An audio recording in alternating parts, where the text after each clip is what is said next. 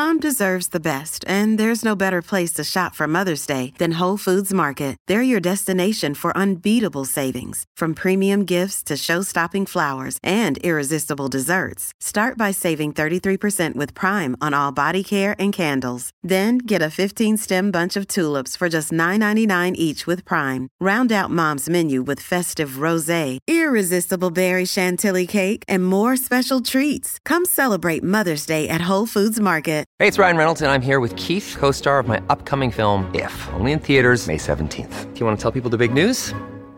All right, I'll do it. Sign up now and you'll get unlimited for $15 a month and 6 months of Paramount Plus Essential Plan on us. MintMobile.com/switch. Upfront payment of $45 equivalent to $15 per month. Unlimited over 40 gigabytes per month. Face lower speeds. Videos at 480p. Active Mint customers by 531.24 get 6 months of Paramount Plus Essential Plan. Auto renews after 6 months. Offer ends May 31st, 2024. Separate Paramount Plus registration required. Terms and conditions apply if rated PG. Hello, everybody. This is Marshall Poe. I'm the editor of the New Books Network. NBN listeners like to read books and buy them. So we thought we'd tell you that right now, our friends at Princeton University Press are having a remarkable site-wide sale. You can get 50% off books, including ebooks and audiobooks, with the code 50, F-I-F-T-Y, at checkout until May 31. You can save some real money on Princeton University Press books. I encourage you to go there and check it out.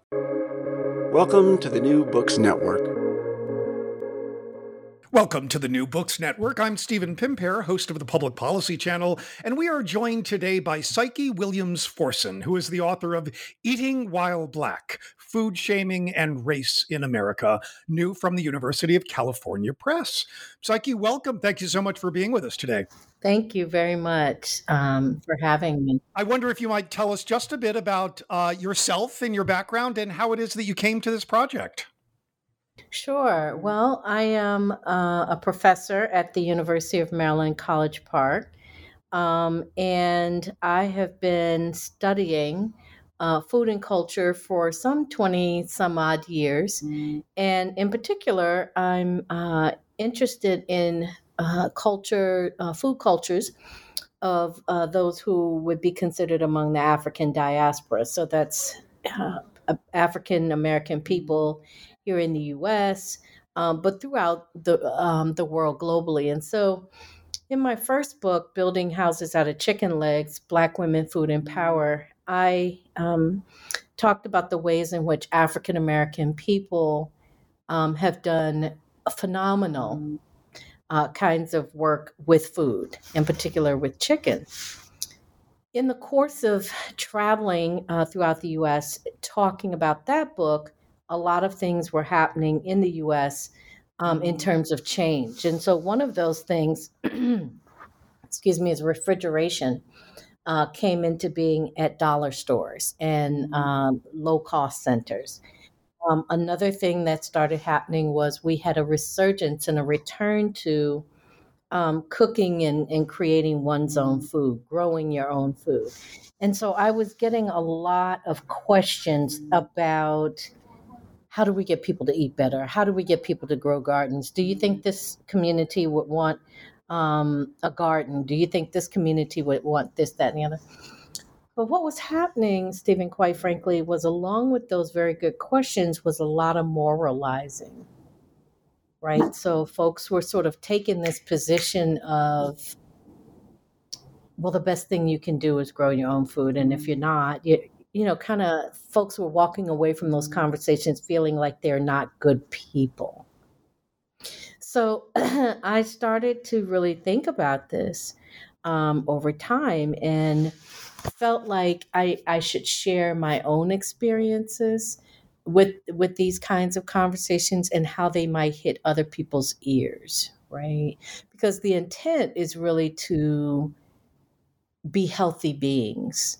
But sometimes with that intention, we sort of have a one-up on the other person if they continue to eat in a way that many of us might see as unacceptable. Along with that, I was finding that a lot of this moralizing was taking place in opposition to Black people. And I share a litany of recent events that we have seen, from one that took place in the Washington, D.C. area, where a random Metro rider posted a picture and a tweet of a Metro worker eating on the train, really in an effort to shame and humiliate this person, not realizing that the rules had been changed and that that Metro worker was doing exactly what they were supposed to do. Being called, having the police called on you at a cookout because you and your family are out enjoying a summer day, having the police called on you while sitting in Starbucks. Things of this nature were becoming way more prevalent, even leading up to the summer of 2020 and the murder of George Floyd. And so part two of what I do with this book is try to open up this conversation to think about, why are we surveilling other people in a way that could lead to them actually losing their lives, right, when the police are called? Why are we, going to such pains and lengths to ridicule and tell other people about their eating when we're all really here just kind of trying to move through the earth as gently as we can? So these are the reasons why I felt the need to write the book when I did. So why don't we pick up from there with a question that you ask later in the book, and I will ask it of you. As you write, what is it about Black people in the act of eating that drives some people absolutely nuts? Right. What is it? Right. What do you think is going on there? Right. And maybe because, you're explicit in the book that your principal audience is in fact African Americans themselves. But of course, a lot of what we see is this deeply embedded white directed racism. So I wonder if you could answer that and maybe sort of help us think through, how is this different when white folks are engaged in it versus sort of between Black communities? How does that play out differently? And how do we make sense of what's going on here? Okay. And there's a couple of things. I'm not always certain that it plays out. It does play out differently, but sometimes it actually plays out similarly and is a catalyst, if you will. One community's behavior is a catalyst for another. So what do I mean by that? Yes, part of my argument in Eating While Black is that everyone has their food shamed at one point or another, right? But that Black people tend to be much more surveilled, and this is not new, right? This comes from the era of enslavement. Plantation households and architecture and landscapes were built and designed in a way that would allow the plantation owners to watch the enslaved. But what we know from lots of different studies that have been done is it was a panoptical relationship. That is, if you can see me, I can see you too. So enslaved people were also watching these white plantation owners. Why is that important? Because when you start talking about food and surveillance and policing of Black people's bodies and ways of being, that's just it. You're trying to stop folks from living in a truth that works best for them. Where I really see this happening is in migratory communities. I did some work for a while at a pregnancy aid center, and in speaking with some of the folks who run the center, one of their biggest challenges were women who were pregnant, who are familiar with a particular diet, and that diet is satiating, that diet is fulfilling, all of that, right? And then they come to the States and they're being told by nutritionists, you need to adhere to a certain number of calories, right? Well, how do you get those calories from the foods that I eat, the foods that are going to help me feel like I'm at home? And so that actually, believe it or not, became a real sticking point for a lot of the clients because they were being told to change their diet in the middle of trying to nest and also prepare their bodies, minds, and environments for a new person. And that can really be a challenge. And it did often lead to food shaming. Well, I don't even know what these foods are. You shouldn't even be eating them, blah, blah, blah. And these things happen more often than we would believe. Oftentimes, people don't mean any harm, but when we're flippant with each other around the things that we embrace and use and that are helped to define us, then that creates room for conflict and division. And I mean, to pick up there, it beyond merely being about nutrition, food for most of us, I think it is fair to say, often has deep personal and familial and cultural meanings. And that too much of the kind of surveillance and policing that you talk about, maybe especially from those sort of well-meaning dietitians who purport to be concerned about one's health, seem often to be utterly blind to the other kinds of needs that food may fulfill. Does that seem fair to say?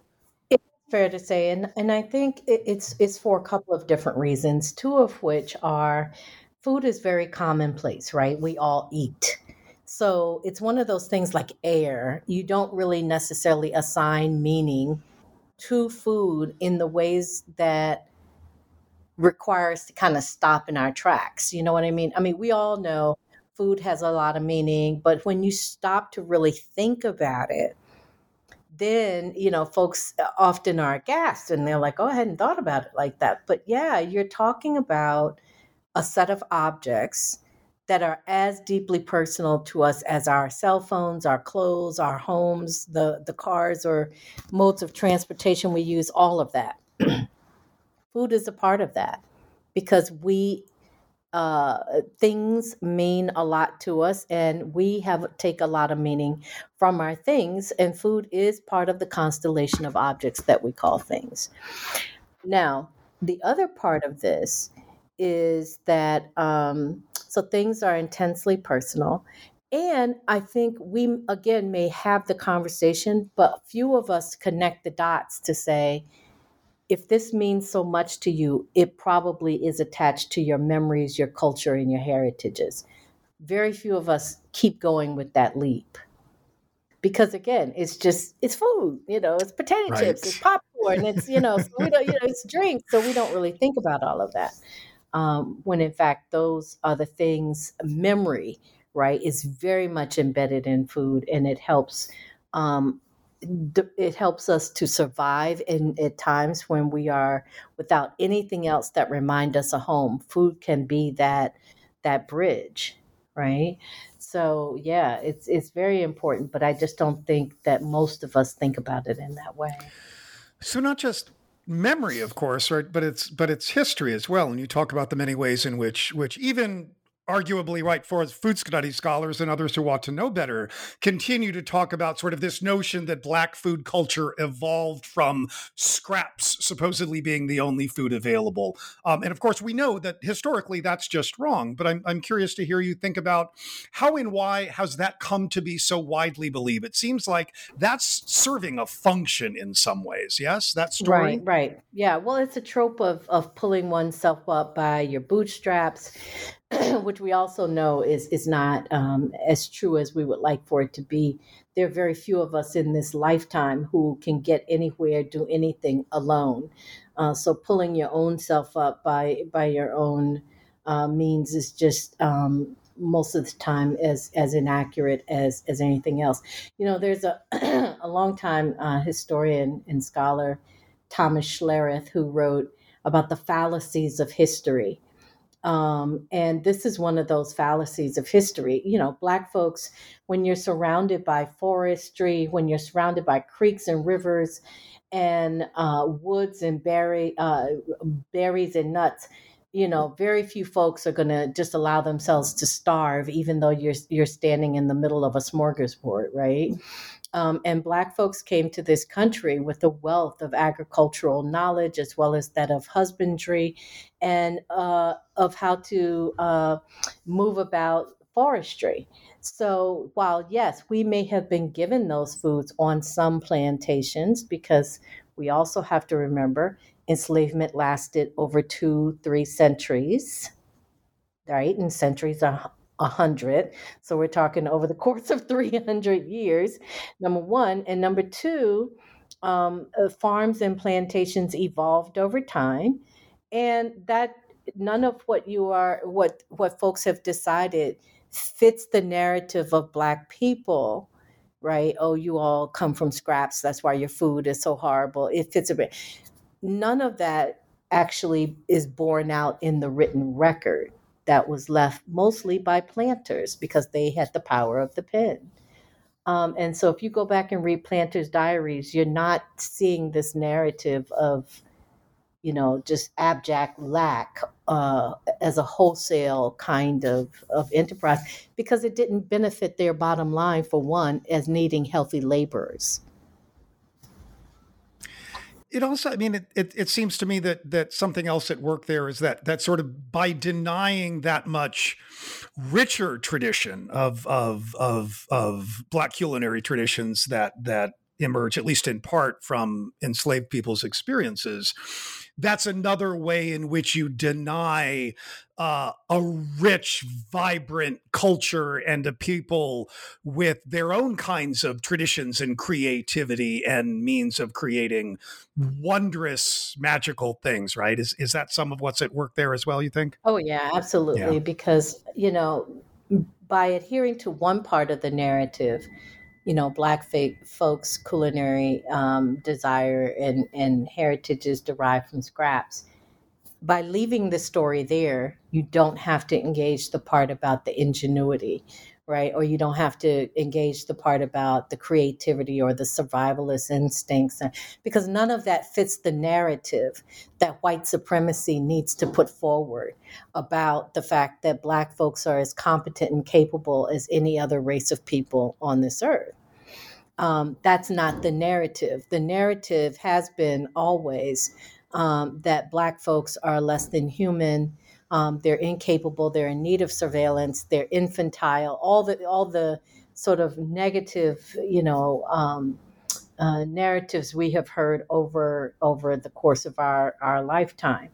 And so by leaving everything in the realm of the scrap, you don't have to celebrate any of the rest of those realities of Black people's lives. We've put our families through school. We've built houses. We have built churches. We've helped to build colleges through our culinary ingenuity. But that does not fit the narrative that most often is alive and present in the United States around Black people. I think you've in part answered the question I'm about to ask, but I'm going to ask it again and see if there's anything that you want to add to it. You write that racism is embedded deeply and disturbingly in food. I think we could fairly argue that anti-Black racism is embedded deeply and disturbingly in almost all aspects of U.S. politics, culture, society, economics. So what do you think that by focusing sort of on the ways in which this appears in food, we gain new insights into those larger kinds of anti-Black discrimination and racism? Mm-hmm. Well, one of the reasons that I felt the need to make that statement so emphatically is because people don't believe that food is a carrier of these kinds of messages. It's just food, right? Right. It's just food, right? And so the bigger issue for me there is simply making the declaration, right? And then trying to encourage people to just stop and think about it. Because food tends to be off on its own and very benign. We expect it. Maybe it happens in policy. Maybe it happens over here. Maybe it happens over there. But in food, how can food be tied to race? So that really was the aim, to make people aware rather than disprove that it doesn't exist, right? So what do we learn new? Well, one, we learned about the power, again, of our material world and the ways in which objects in general are often weaponized and can be weaponized toward an agenda of supremacy, of white supremacy, right? Which is very different from oh, I'm just going to eat my Sunday dinner and it's going to be, what it is, right? What I'm trying to help people to see is no, these gestures, these kinds of performances that we do, whether we're at home, out in public, or what have you, also have a lot of meaning, right? And oftentimes they fulfill a meaning and an agenda of racism, whether we are aware of it or not. They are part of these larger racial projects. Everything as simple as ordering food and what you choose to order. Black History Month's around the corner.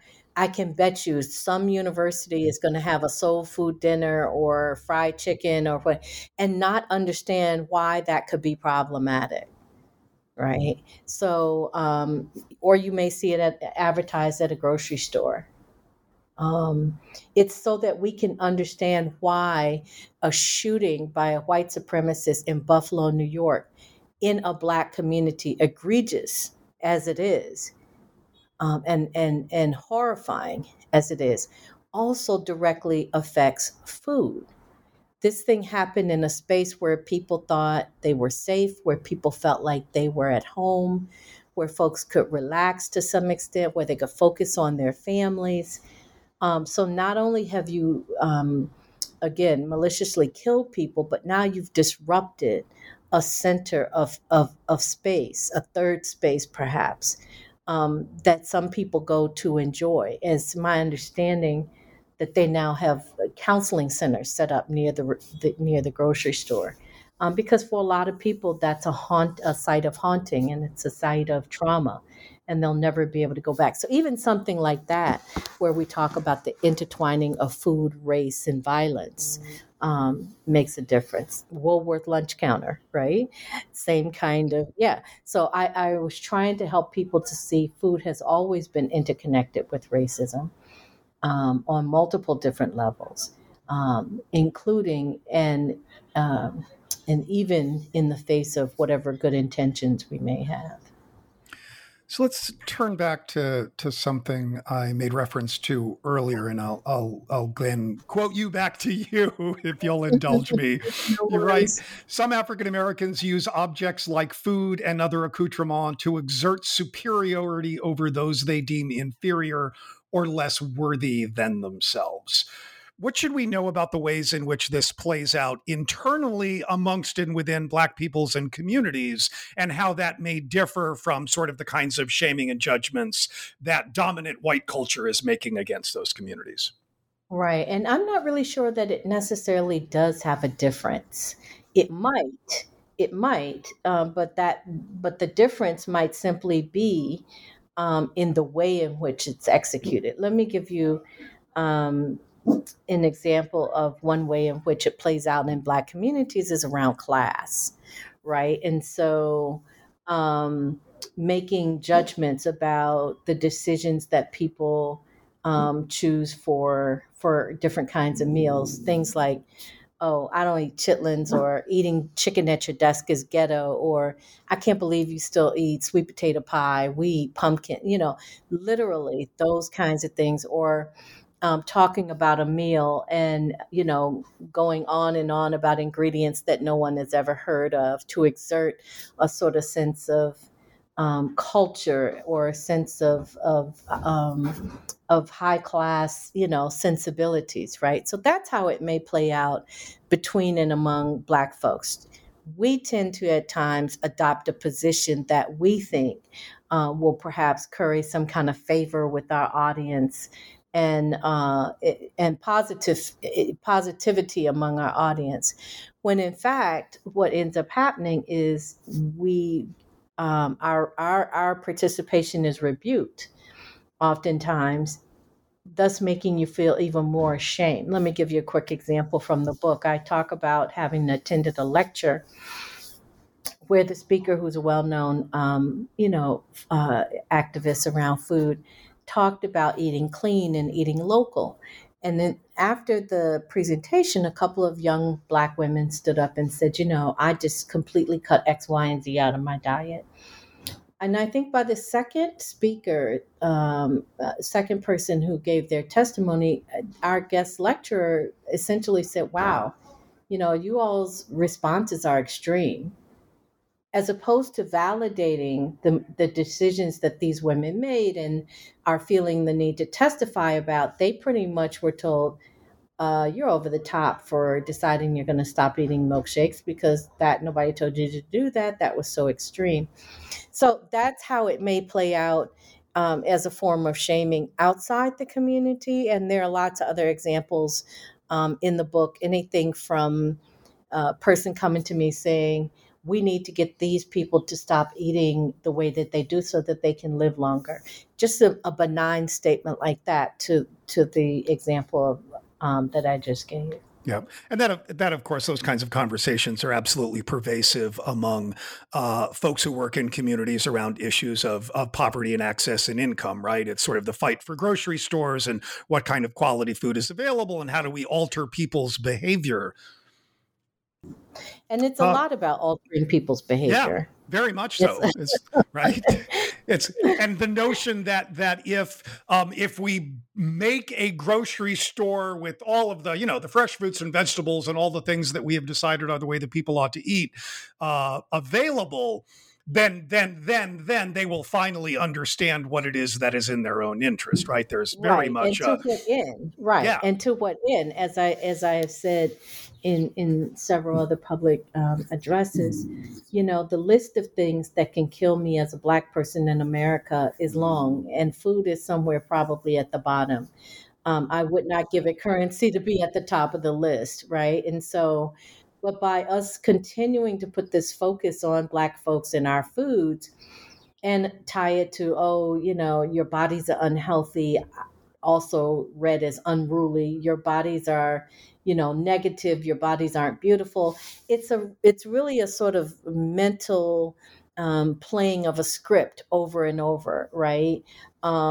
So yes, we're going to celebrate your food cultures on High on the Hog, but what we're not going to tell you is that oftentimes those food cultures took place in majority Black communities that have been decimated and wiped out by gentrification or this, that, and the other. We're not going to take the conversation further because we need you to be focused just on this one part where everything is rosy and bright, but nothing is really reflective of the real issues that are affecting Black health and morbidity. We'll talk about high rates of hypertension and point to your eating choices, but we're not going to talk about the research that talks about what happens when you encounter a white doctor and the kinds of treatment you're likely to get in the hospital. Exactly. Or the many aggressions you deal with every day, being qualified but looked over, or being paid less than, or not having access to health insurance, or living around environmentally unsound places where the racism is rampant because you still don't have running water, many years later in Flint or in Jackson, Mississippi. No, we're not going to talk about any of those things, but we are going to tell you that you're going to die if you keep eating bacon, even though everybody in the South, for the most part, cooks or perhaps eats bacon and whole milk and whole eggs and all of these kinds of things. But we're not going to point attention to that. We're going to deflect and show you how your food is problematic. And arguably another way to avoid talking about systems and structures and root solutions in alterations in individual behavior, right? That's right. We're gonna have this neoliberal look at everything pointing to you controlling your own desires. So here we circle back to a question you asked me earlier. What is it about Black eating that exhibits or that elicits such strong reactions? I think, and I will continue to say this, Black joy. It's like America does not want to see Black people enjoy in any moments of joy, because joy also is a tool and a vehicle for liberation, you see. And if Black folks discovered how much power we had to liberate ourselves, it would blow this country wide open. So let's not focus on the joy that you get from just everyday eating, drinking, dancing, talking, living, dressing, all the many things that we now see folks do on a daily basis if you are active on social media. Let's not focus on those things that give you joy. Let's continue to feed these narratives to you that make you think you're inferior or you're less than and whatnot, because that's what's going to help produce the worker that we need to continue to develop Black wealth in this country. This is the Public Policy Channel of the New Books Network, and we've been listening to Dr. Psyche Williams-Forson and her dog tell us about her excellent new book, Eating While Black, Food Shaming and Race in America, from University of North Carolina Press. Psyche, thank you so much for joining us today. Really much appreciated. Thank you so much for having me and my dogs. I appreciate and I appreciate that.